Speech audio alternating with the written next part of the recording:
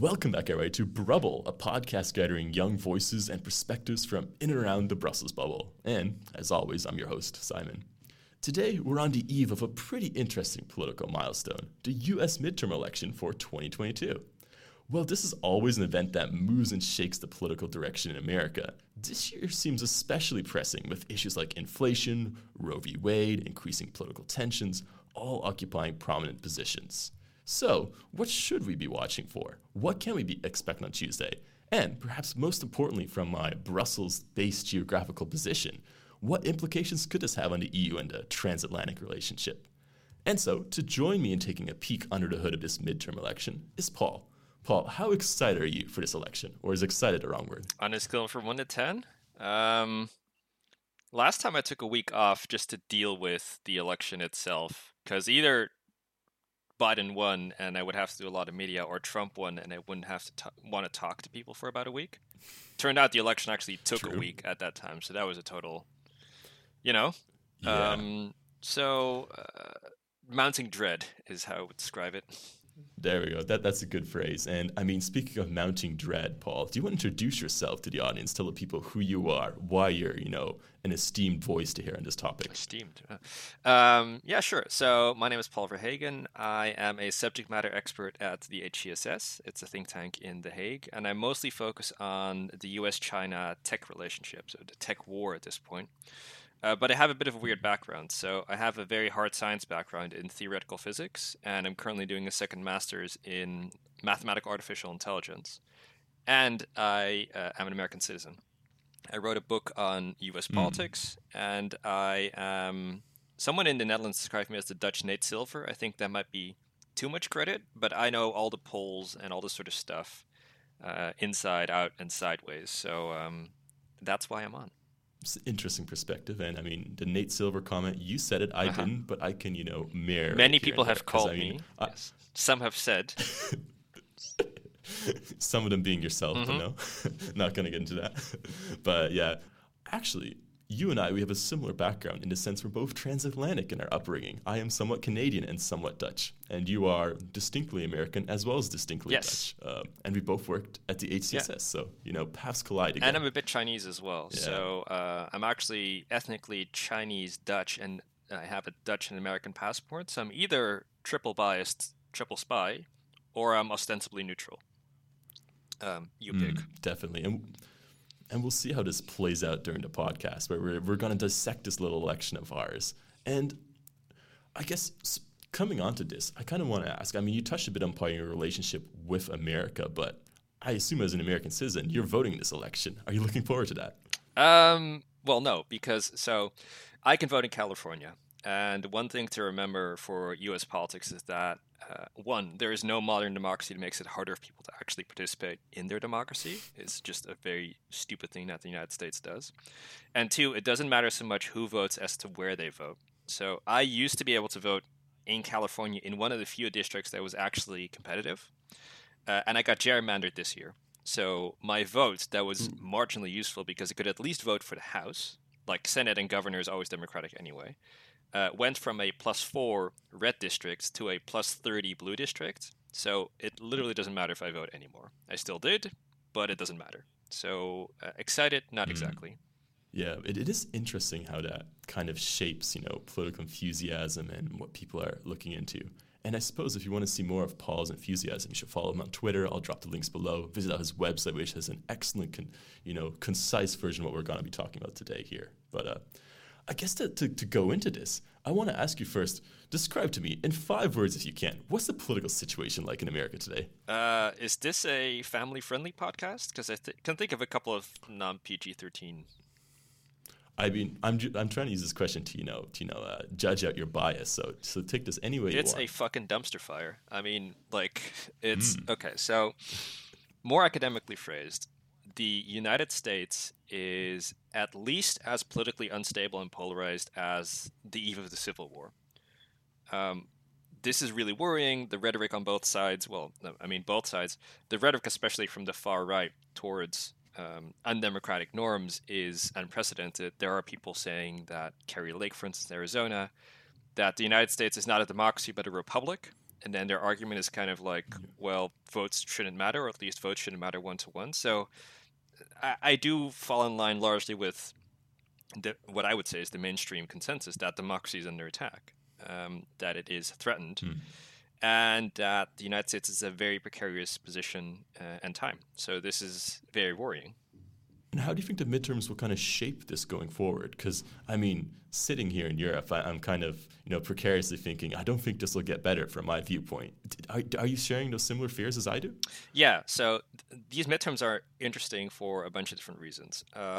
So first of all, I think don't lose sight of the bigger picture, which is that not only is democracy on the ballot in terms of candidates that are running for potentially election-denying offices, right? So we can touch on a little bit about Trump and this sort of stuff, but this election also determines whether election denial is a valid political strategy going forward. And I think it's fairly important to actually stress this, because if you forget about all your normative qualms about what is and is not accessible in political rhetoric, one of the reasons why, for instance, far-right parties use anti-immigrant rhetoric is because it's politically effective. If it turns out that election denial is an effective political strategy, this will continue going on, and this will get worse because people will actually maximize the strategy. They'll sort of figure out how it works, and then we're on for an entirely different kind of political paradigm. If it turns out that this is just a bad strategy, that it doesn't work that well, I would expect to see a little bit of the election denial, democracy undermining type of rhetoric cooling down a little bit, but it does not look good. Yeah, definitely interesting. Keep eye on that, because that's one of those trends that I think can really bubble across borders and really spill over to other countries. Because we've seen already, I think in Brazil, the Jair Bolsonaro, he tried to steal a lot of Trump's playbook, and who knows how well it'll work out for him in the days to come. But yeah. We'll see how that This unfolds. is also worth stressing, because a lot of people are kind of like, well, I'm not American. Why should I care? One, it's still the most powerful actor in the world by far, so it's relevant indirectly. But also, especially in Europe, countries adopt their political culture from the United States. So in particular in the Netherlands, where I live, if something goes on to Fox News, you can be guaranteed that 2 or 3 weeks later, it'll pop up in the right-wing fringes in the Dutch ecosystem. So recently, the far-right leaders started talking about lizard people, this sort of stuff. So we really do take our cues from the United States. And in that sense, the United States is the leading democracy in the world, not because it's the best democracy, but because it sets an example for political discourse around democracies. And degrading that in the US has knock-on effects everywhere else as well. And I suppose before we get too deep into the analysis, I kind of want to reel it in a step back and give a quick refresher to the people who might not know, including myself, a bit what's at stake in this midterm and what's happening in this midterm. So as you hinted at, there's 4 different positions up for election come the 8th. Do you want to kind of run over what's happening? Yeah, so the midterms are held every 4 years, and basically in the midterms, the entire House of Representatives, which is 435 people, is up for re-election. This is Congress. And a third of the Senate is up for re-election. So in this particular case, that's 35 senators. In addition to that, often gubernatorial races are up, and also the associated sort of statewide offices like Secretary of State, etc. These are important because they govern how elections work. And then finally, there's things like ballot measures, which are pretty interesting. So in the wake of Roe v. Wade being struck down, a lot of states are now having essentially referenda on whether or not you want to enshrine Roe v. Wade in your constitution. So these 4 levels, the House, the Senate, statewide office, and referenda, or ballot measures as they're often called, these are the 4 things that are being currently voted for. And these are important because they in large part determine whether or not the president, in this case Joe Biden, can actually execute his strategy. And historically, this has always been an absolute dumpster fire for the ruling party. Midterms should not be close. So just to put it into perspective, there have been only 2 midterms in U.S. history where the ruling party did not lose seats during the first midterm. That was 1932 with FDR, and it was 2002 with George W. Bush. So this was just after 9/11. I think it's actually 1934 for FDR, and this was during the Great Recession. your assumption should be you're going to get absolutely destroyed in the midterms. This happened to Trump. This happened to Obama. This almost always happens. And yet, we find ourselves in this interesting situation right now. Yeah, because I mean, the Nate Silver Netherlands that you are, I think myself also having kept an eye on the polls. What's the situation looking like right now then? So it's a bit of a mess, and it's a bit of a confusing story. So, as I said before, midterms shouldn't be close. To put some perspective, I think I don't have the numbers in front of me right now, but in 2018, I think the Democrats took over something like 60 seats in the House. So usually the opposition party sweeps into power. Right now, it kind of looks like the Republicans will win the House and the Senate is unclear, but it shouldn't be this close. And it kind of depends. So let's say you fell into a coma in June of this year, and you only woke up now, like a week before the election. There would be a remarkable level of continuity, because back in June, the Republicans were up, they were winning. It looked like it was going to be a traditional midterms sweep for Team Red. And then over the summer, just a bunch of things happened that just totally messed everything up. So we had Roe v. Wade being struck down. We had the FBI raid on Mar-a-Lago, and we had a bunch of pretty significant policy advances from the Democrats. And all of this kind of put Democrats into a much more favorable position. If you ask people, what do you care about? They would talk about abortion. They would talk about social issues like gun control. They would talk about climate change. So these were all issues that were good for Democrats. Now we're looking at a bit of a worsening picture for the Democrats because the economy is becoming more and more of an issue, and that tends to drive Republican voters. So it's kind of, if you asked me in June or in July, I would have said, well, it looks suspiciously good for the Democrats. Now it looks like a bit more of a conventional midterms, namely the opposition party will likely win. But it is, again, much, much, much closer than it should be, and we can talk in a little bit maybe about why that might be.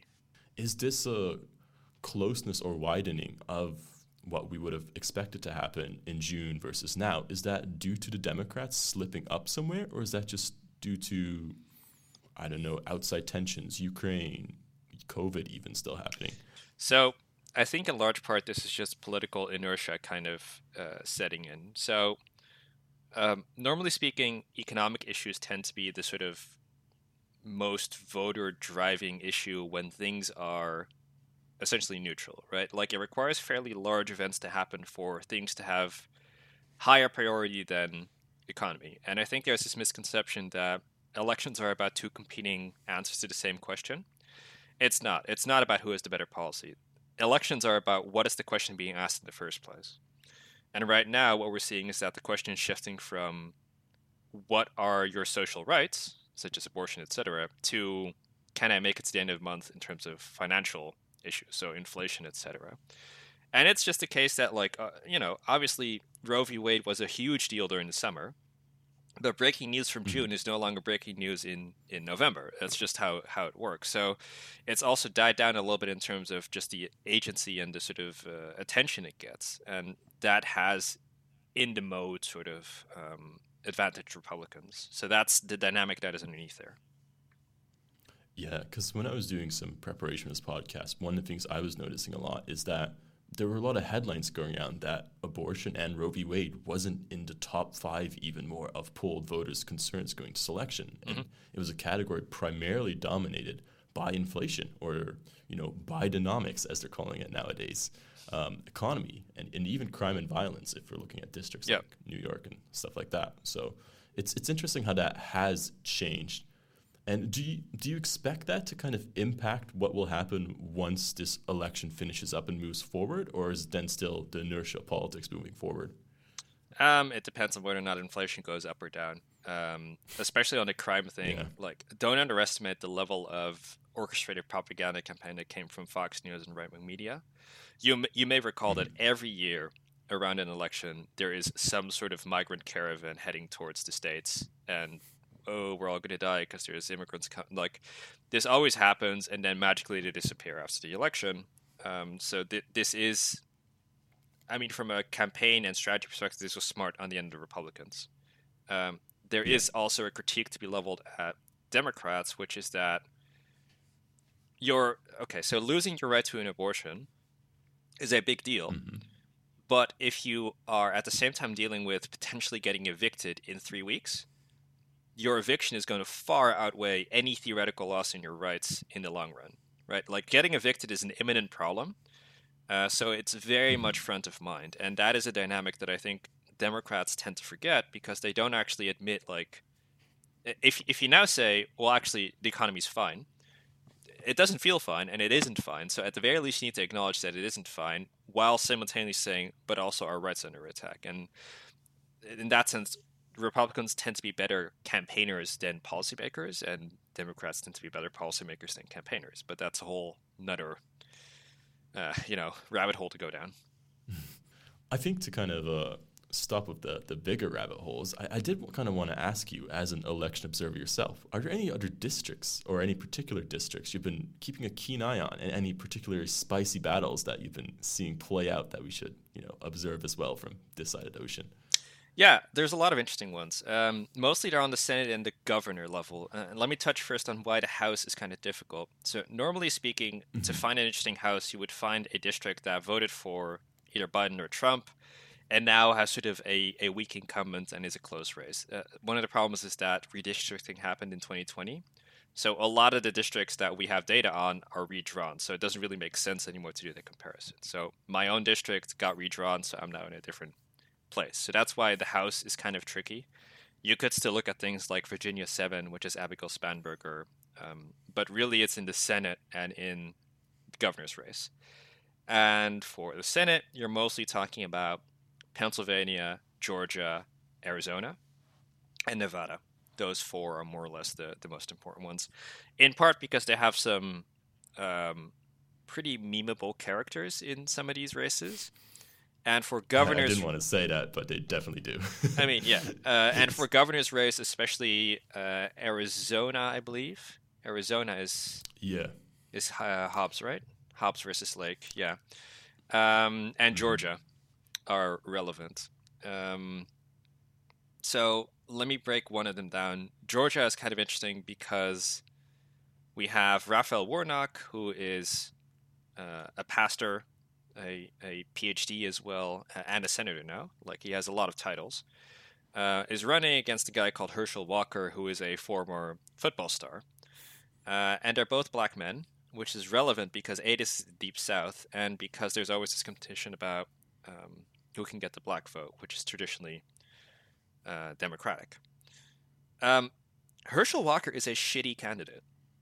Like, purely based on his own qualities, he is not intelligent. He admitted himself that he cannot spell politician. He made a big deal about basically African-American kids growing up without a dad, and that African-American men should take their own,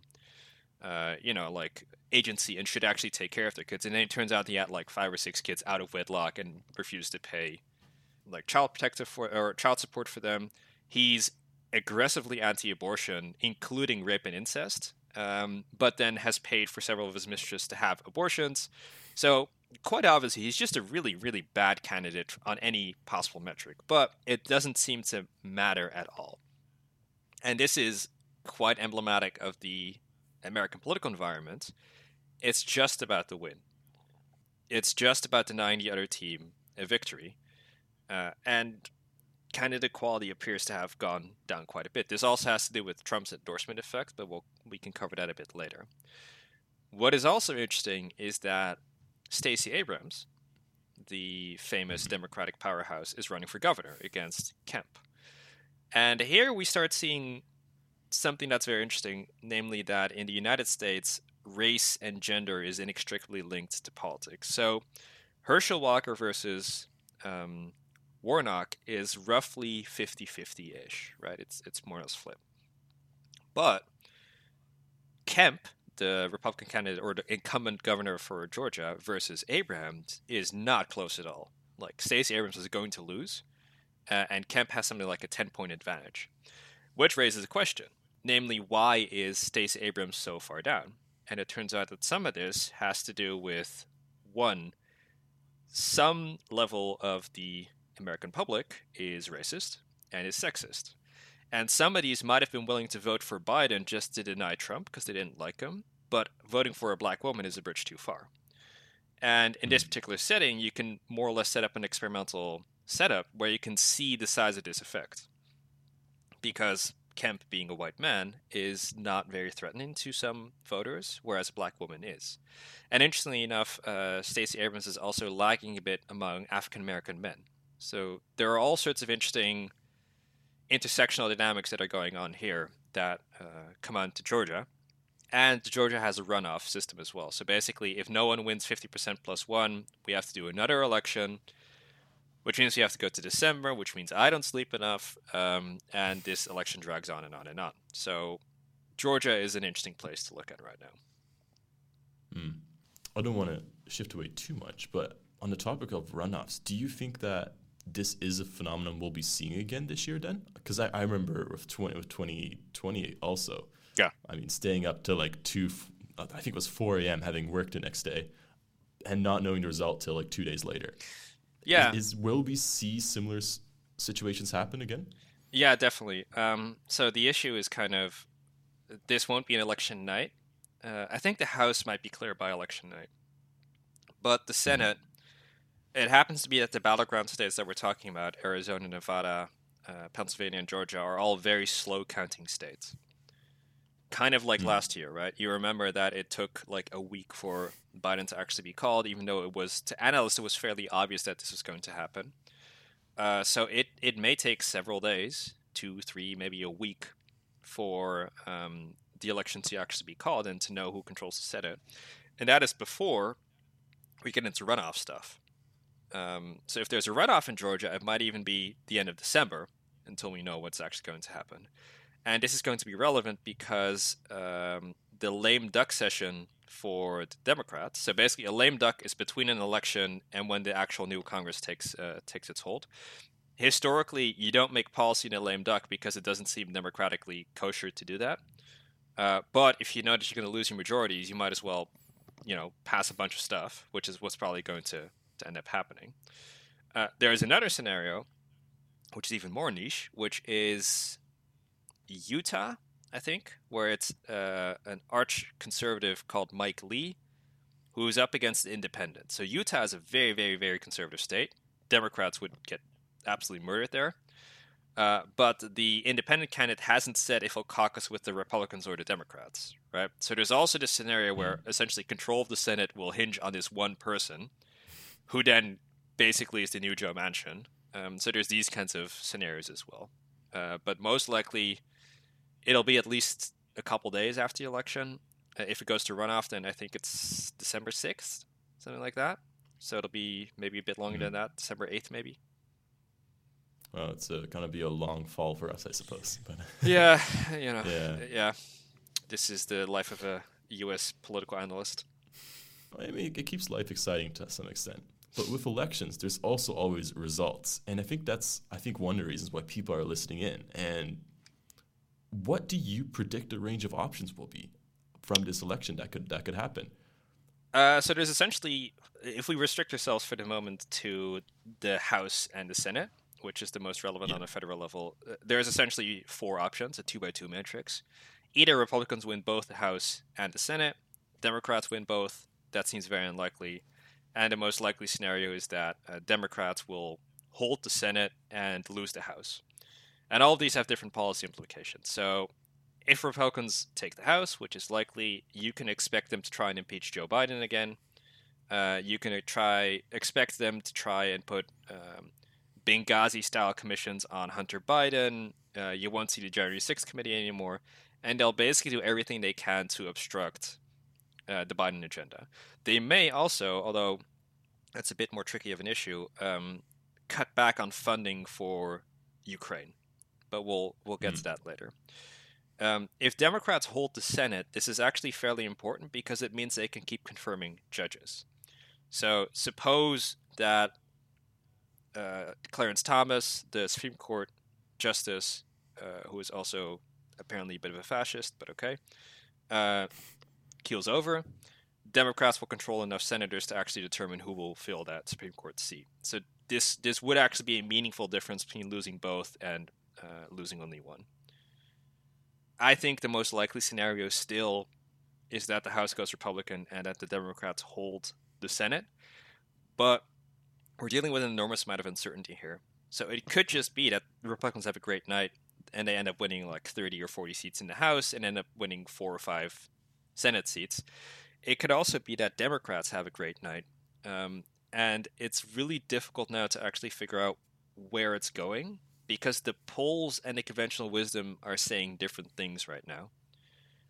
The polls seem fairly good for Democrats, but then everyone still has trauma, like literal trauma from 2016 and 2020 with polls. So everyone's kind of hedging their bets. The safe bet is to say Republicans win. Probably the House, maybe also the Senate. But it's very, very unstable. And again, this shouldn't be close. Like midterms for the opposition party are a cakewalk. You should be absolutely destroying everyone. And yet, it's not the case. Yeah, and I think that's ringing to me so far as the key takeaway from our discussion, something that I didn't really pick up on beforehand. But moving past the results, because as you're saying, we can spend all night prophesizing about what that will be. One thing that will be concrete as we move out will be the trends that we'll observe throughout. And Paul, you've written yourself a bit about a few of the key trends and key themes that you've been keeping an eye on for the past few months that will undoubtedly continue to evolve throughout the coming months, weeks, years, post-election. Do you want to maybe highlight one or two of those and explain why you've been so obsessed over those? Yeah, so the thing that looms largest and as most obvious is Trumpism and Trump 2024. I said at the start of the podcast that this election is essentially a test of whether or not election denial is a viable strategy. And the thing is that Trump had an impact in a lot of primaries, where in a base maximization kind of campaign, he has a very strong influence, right? So a lot of the most Trumpy candidates, Dr. Oz, J.D. Vance, Herschel Walker, Karen Lake, I think is her name, all made it through. Carrie Lake. On the other hand, we had a election in 2021, which was Virginia gubernatorial race. Virginia was won by something like 10 points by Biden in 2020, and yet went Republican by, I think, 5 points. So this is a 15-point swing. This is what you would naturally expect from a midterm environment that's favorable to Republicans. And yet, all these races are 50-50. So you could say, if you interpret this generously, electing Trump candidates is a really shitty strategy because these people should be absolutely destroying everyone in the polls, and yet it's close. But if it's just enough to eke out a win, then it's enough to eke out a win, and then you see that this is going to happen more and more and more. And there's also, of course, the question, do the most Trumpy candidates actually accept the results of an election? Does a Carrie Lake accept that she loses an election, or is she just going to keep fighting? And, of course, a lot of these governor and secretary of state positions, they determine whether or not the results of an election will be certified. They set the rules for an election. Remember that presidential elections are basically 50 separate state elections. And there's a super famous now Secretary of State called Raffensperger in Georgia who got pressured by Trump to find, quote-unquote, find 12,000 votes so he could win the state of Georgia. These people are now being elected, so this will have pretty large repercussions going forward. And if nothing else, this will just continue to more political divide and maybe even political violence within America, which I think is also one of the trends that seems keen to be explored in the coming weeks and months as well. Yeah. I mean, Nancy Pelosi's husband got attacked by a hammer. Political rhetoric, political antagonism, political violence is at a level, like I said, that it's unprecedented since the Civil War. If you go on to, if you use the sort of more data tracky types of like ways to look at rhetoric, you see that Civil War is also trending on a lot of different subreddits and sort of even darker corners of the web. And there is this underlying sentiment that democracy is at stake, but people don't agree on why that is. So a lot of people actually blame Democrats for undermining democracy. And something like 2/3 of people have their doubts on whether or not the 2020 election, 2/3 of Republicans, I should say, have their doubt on whether the 2020 election was free and fair. So I do align with the rhetoric of Biden and Obama. Election is at stake here, but mostly faith in elections is also at stake. There's sort of the metagame of like, are elections in different ways being distorted, like gerrymandering, this sort of stuff, right? But those are within that scope acceptable parameters within the rather weird system of the United States. And there's just flat out denying that someone won. There is just not counting votes. And that second category is becoming more and more acceptable to a lot of people. And that is super problematic because people see the other side as literally the death of America, and we need to get these fake patriots out of here. And this, I mean, it all has to do with Trump, of course, like Trump normalizing these kinds of rhetorics. And as an American, it's pretty depressing to see that a country like Brazil, which has only had constitutional democracy since, I believe, 1988, has greater respect for norms and institutions and democratic values than the United States. So that is really a bad sign. Are there any other similar implications, maybe for countries closer to home in the EU, from this election that you can draw out? I mean, I know you've talked a bit about how the polarization tends to like cross the ocean, but are there any other trends that you want to mention? So the midterms are not that relevant for the EU, to be honest.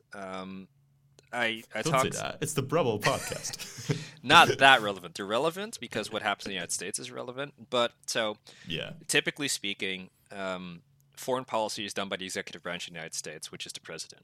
Mm-hmm. And the president is typically given wide-ranging authority on what he wants to do, he or she, I suppose in theory, wants to do on foreign policy.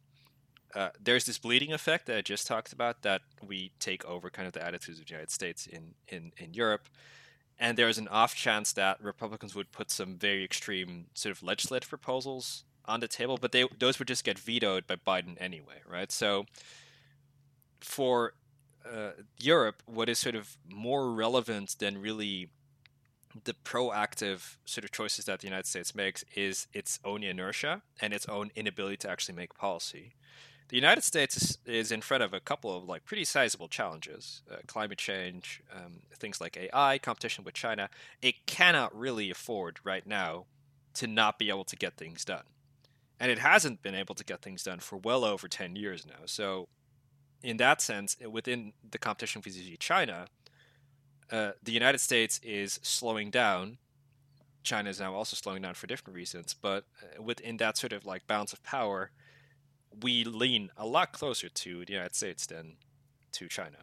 Of course, the big thing that people are worried about is that this midterm sets off the recipe for Trump to come back.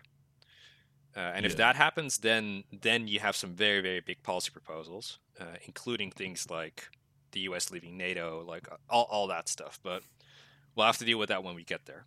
I think one final, more niche question on the transatlantic relationship as we see it. Do you think this midterm elections results could have any influence on the discussions of sovereignty that have been going on? Because I know as a result of Bidenomics and his new plans, he's been promoting a lot of, investment in America, American businesses, and that has led to a lot of Europeans being, hey, that's not completely fair because we also, want to sell in America, and then America turning back and saying, hey, you've been doing the same thing here. Do you think that this sovereignty debate can be made worse via these election results, or am I just barking up the wrong tree? Not these election results, but in the long run, yeah. I was actually just talking to Dutch media about the U.S. ban on ASML sending EUV machines to China. And I think it was the Secretary of International Trade that was coming to talk to ASML now. Listen, right now we have Biden, and right now that means that we have someone that is nominally in favor of multipolarity or multilateralism, not multipolarity, multilateralism, and is willing to actually talk to people. So this is sort of the good faith way of dealing with the Europeans. You also have the bad faith way of dealing with the Europeans, which would be a Trump, which is like, F you. I'm just going to sanction ASML. Good luck. See you later. It has the election of Trump in particular has woken up Europe to this idea of what you called sovereignty and is typically referred to as strategic autonomy, which is this notion that Europe should be able to pursue its own foreign policy and geopolitical goals with or without the blessing of the United States. So take an Iran nuclear deal. The Europeans wanted to keep it because we like selling Airbuses to the Iranians and we like Iranian oil. The Americans were like, no, you're not going to do that. And then we couldn't do anything because we get hit by secondary sanctions. So this genie is out of the bottle in that sense. At the same time, the war in Ukraine would have been a very good moment for the Europeans to also step up and start funding the Ukrainians, but that support has not yet really materialized. It's the Brits, distinctly not EU, and the Americans that are now mostly funding it. So, yeah, the EU is... It's pretty clear that within the EU context, the old pillars of foreign policy, in particular free trade and pacifism, are dying. This can't happen anymore. But it's not clear yet what is going to replace it, because the EU has been historically very allergic to industrial policy, which is exactly the thing that the United States and China are doing right now with semiconductors and all this sort of stuff. So it's not yet clear what shape European geopolitics and geodynamics will actually take, what form it will take. Fair enough. I think those are some interesting questions that you over, which I can definitely talk about for another half hour if need be. But I think our allotted half hour, 45 minutes is disappearing before our eyes. I guess we'll just have to talk about it again. But Paul, do you have any final reflections or final thoughts on the American election that you want to put out to the world before we wrap this up? Midterm election. Yeah, be nice to your fellow Americans. It's not easy. It's not easy being an American right now. It hasn't been easy to be an American since basically the election of Trump, because people will ask you, have you collectively lost your mind? And the answer is yes, but also, take myself as an example, right? I'm a highly, highly engaged, politically literate and active voter. And the only thing I can really do to meaningfully change the outcome of the midterms is donate money. Right, that feels super, super bad as an American, and most of the Americans that actually live abroad tend to be from progressive places, so they are mostly in the same kind of situation. So be nice to them. They're going through a lot, and mostly that. Yeah.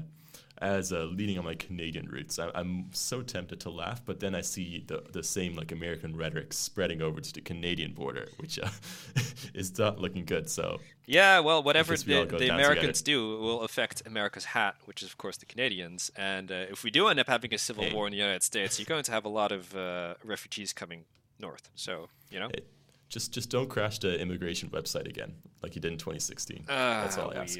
We'll do our best. So Paul, I've had a great time discussing this. I'm gonna drop your links in the description for people if they want to follow your Twitter, follow your newsletter, or I believe your website, which has some great news on it. Anything else that you want to shout out that you've been involved with? Not really. I mean, I've been working on polarization in algorithms, but I don't think that's shareable yet. But if you want to talk about that at some future point in an interview, then more than happy to accommodate. I'll keep that in mind. Well, thanks again for taking the time to come off and talk about your half of your identity here, a third of your identity, and really make this clear to us and show us that EU connection. Thank you for the invite. Happy to talk. No worries. If you're listening, thanks for listening through. And if you want to like and subscribe, please do that. Our next episode should be on EU enlargement. Barring illnesses, I'm hoping it will go out on time. If not, you might have a juicy one on blockchain and EU regulations coming out soon too. So keep your eyes and ears out for that. But anyways, thanks for sticking around and see you next time. Bye. Bye.